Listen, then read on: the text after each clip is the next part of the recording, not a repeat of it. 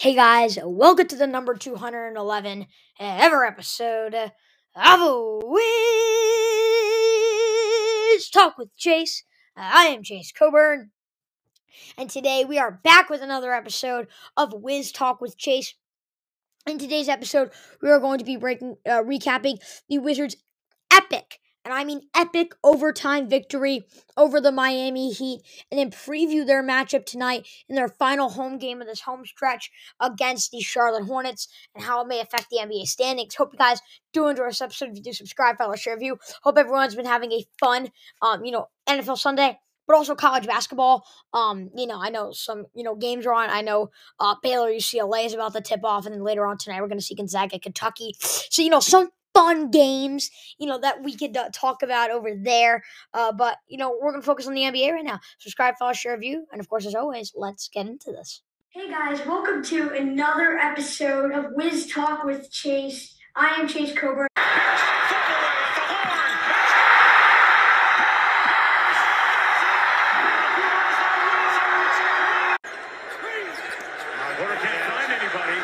Gives it to Wall. Working against Bradley for three. Oh, he's open. Troy Brown Jr. finding Beal. Beal puts it up and in. And the Wizards take the lead. Matthews with a steal. Here's Westbrook for three. He hits it. Wizards up by one.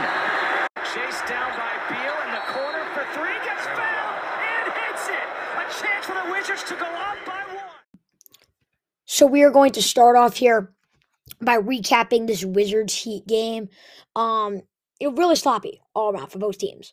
If you really do think about it, I mean, efficiency-wise, the Heat shot 35.7% from the field, 25.6% from three, just 78% from the line. And they only ran a 7-man rotation. Kyle Lowry, 30-something years old, played 51 minutes. That's not okay. He played more than a regulation game. They only ran a 7-man rotation because of all of the injuries that they did accumulate, which is really, really big. And then for the Wizards, they didn't shoot efficient either. 42.7% from the field, 32.6% from three, 71.4% from the free throw line. In this matchup, though, you got to look at a few main things. One of them is Bradley Beal. 7 turnovers, we would like to limit those, right? Absolutely, we would like to limit those. But 27 points, 2 rebounds, 8 assists, 1 steal.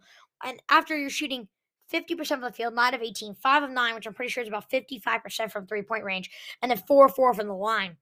I mean, and then again, add all the 27 points and the big shots he was making and the big plays he was making throughout the game. And the great defense that the Wizards were playing. I may add, I'll get into that later. He was part of that. I think you really got to give him a lot of credit. Porzingis played pretty well, 20 rebounds, 17 assists.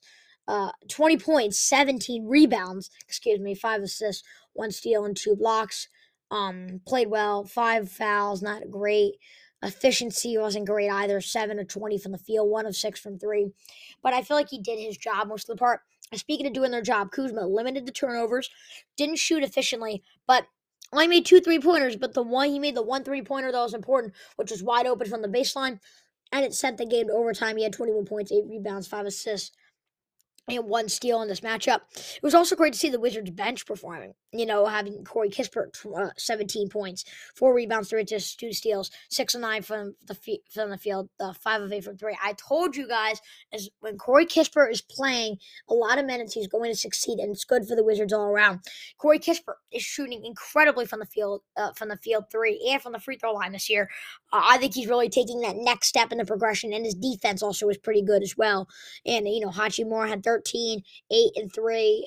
Limited the turnovers, limited the fouls, shot efficiently. Unfortunately, it does look like he is hurt. We'll break that down in the preview, which is actually really unfortunate. But he overall had a good game and when he did play. I do want to break down overtime, though, because the Wizards were down significantly in this game, and they were able to come all the way back, when they were down. Kuzma had the big shot, but Taj Gibson was playing a lot of closing minutes, and he didn't have a single point. But he had 8 rebounds and assists, a very big assist in overtime, I may add, a steal and 2 blocks, and plus 12, plus minus. Again, I don't think that Taj Gibson being in the game overall was good. I kept trying to say, take him out. And it's not that Taj Gibson's a bad player. I don't think the Wizards can run a too big lineup with Porzingis and someone else. I didn't think it was workable is not a word, but I didn't think it could work, right? I did not think it could work. I didn't think that spacing wise and just overall that it would work. But I was proven wrong. And Tajik didn't play great, but he did play great, but he played really well. And that was a really positive sign. I would like to see Daniel Gaffer play more. He only played 5 minutes in this game, but it is something good to know in the future of that because Daniel Gaffer brings a lot of great assets, especially on the defensive side of the ball with blocking and all that. So now to know that Porzingis can play with a two big lineup and the rest of the team can have chemistry with it is very important. So I think that's really good to know now for the future that the Wizards can have up their sleeves. They don't need to do it all the time, but to have up their sleeves and know that they can run the two big lineup if they need to was very impressive. And I'm very happy. I'm very proud of Taj Gibson and Kristaps Porzingis to be able to, really work with that two big lineup and, not, make it a colossal failure. And the defense was just absolutely incredible. Only allowed 16 points in the fourth quarter, 2 points in overtime. They were awful, and I mean awful in the first half. I mean, you literally could not get worse than what they did. They allowed 69 points. In the second half, they allowed 37 points. If you include overtime, they allowed 39 points. They allowed 39 points in about 29 minutes. And in the first 24 minutes, they allowed 69. So a very big improvement there. It's a 30-point difference. Even more minutes for the smaller point half. So it was very good to see the Wizards defense play well. Very good game. I guess a very good game all around for the Wizards, but they when they were down, they ended up coming up. Beal played really great. There were some times where I feel like he could always break everyone's ankles, and he missed a few shots. And I was like, darn it! But overall, he played well. And now the Wizards are up to 9-7. It scared me a little bit, the fact that, a team with a 7-man rotation with Kyle Lowry, kind of leading the way, did what they did. Kyle Lowry had a triple-double, by the way. I think it was like the 21st of his career or something like that.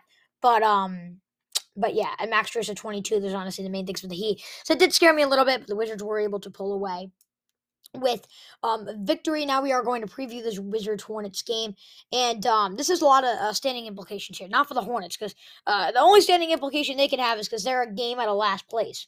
So maybe they do want to lose to try to be in the Wembanyama sweepstakes.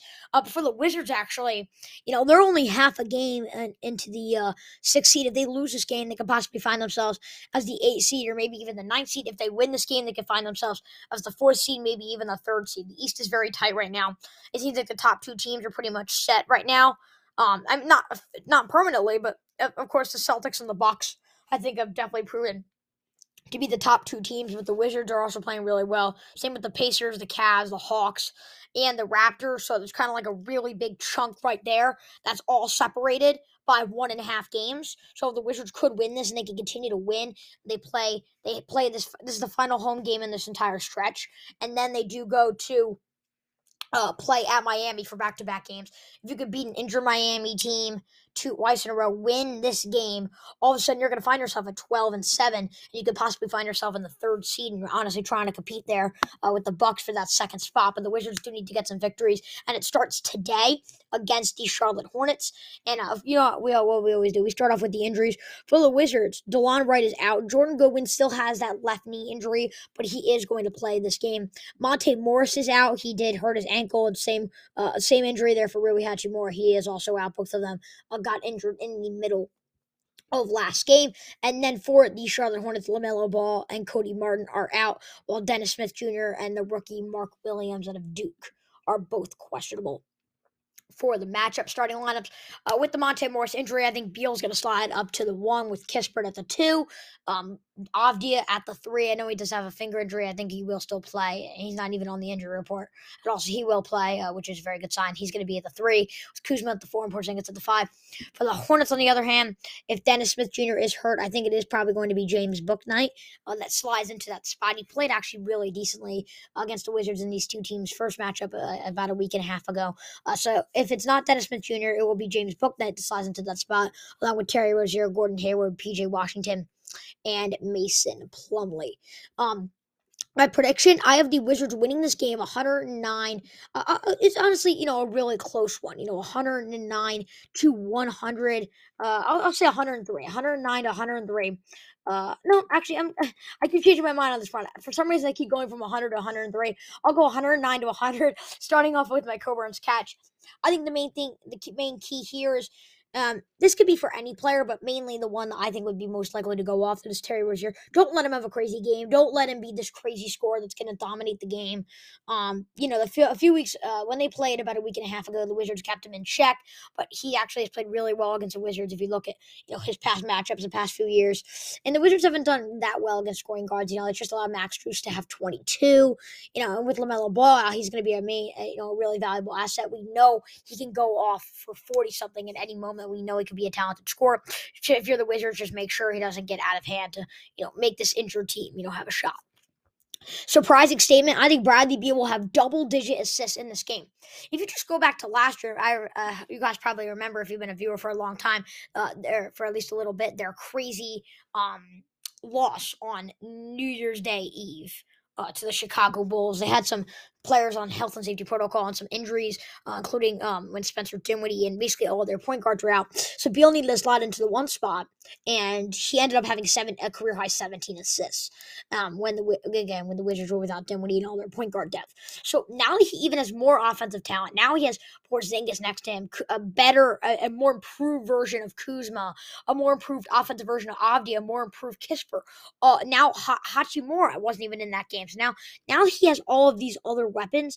I think it's a very positive sign here, for the Wizards, and I think he could allow Bradley Beal, now that he has that offensive talent, he could take a step back in the scoring. He doesn't need to be that scorer, and he could kind of take a step back and be the playmaker that the Wizards would need in this game. And I think it will result in Porzingis and Kuzma getting high point totals, and the Wizards will get the win because of Beal's ability to facilitate and make his team better all around.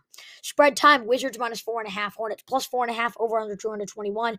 I would pick the Wizards, and I would pick the under. My spread, Wizards -6.5, Hornets +6.5, over under 215. I would pick the under. I have 209 points in my game. I think it's going to be a lower scoring one, and I do like the Wizards in my matchup just by 9. Fantasy outlook, I have Kristaps Porzingis getting 50 to 55 fantasy points. I have Kyle Kuzma getting 45 to 50 fantasy points. Again, both of those guys are going to have really high point totals. I could see one of them going over 30 and one of them having like 25 or something like that. I have Bradley Beal getting 40 to 45 fantasy points, and I also have Terry Rozier getting 40 to 45 fantasy points. What punctuation do you put on that percentage? I think ESPN giving the Wizards a 66.4% chance of winning actually does make sense. Another one of those percentages that makes sense in favor of the Wizards. The Wizards have been a good team this year. However, a Heat team that basically had almost all of their offense and defense, out. They were taken to overtime still by, a lot of those guys, and I think that was a little concerning. And, Hornets players, like Terry Rozier, PJ Washington, they could really give the Wizards some trouble. But since they are without LaMelo Ball and the Wizards have been a good team, I do think this percentage makes sense, and I'll give it a period. Last, certainly not least, who you got? I think Bradley Beal is going to be the most productive player on the floor in this game. He may not have the most flashy stats or all that, but he is going to be the most productive player in this game.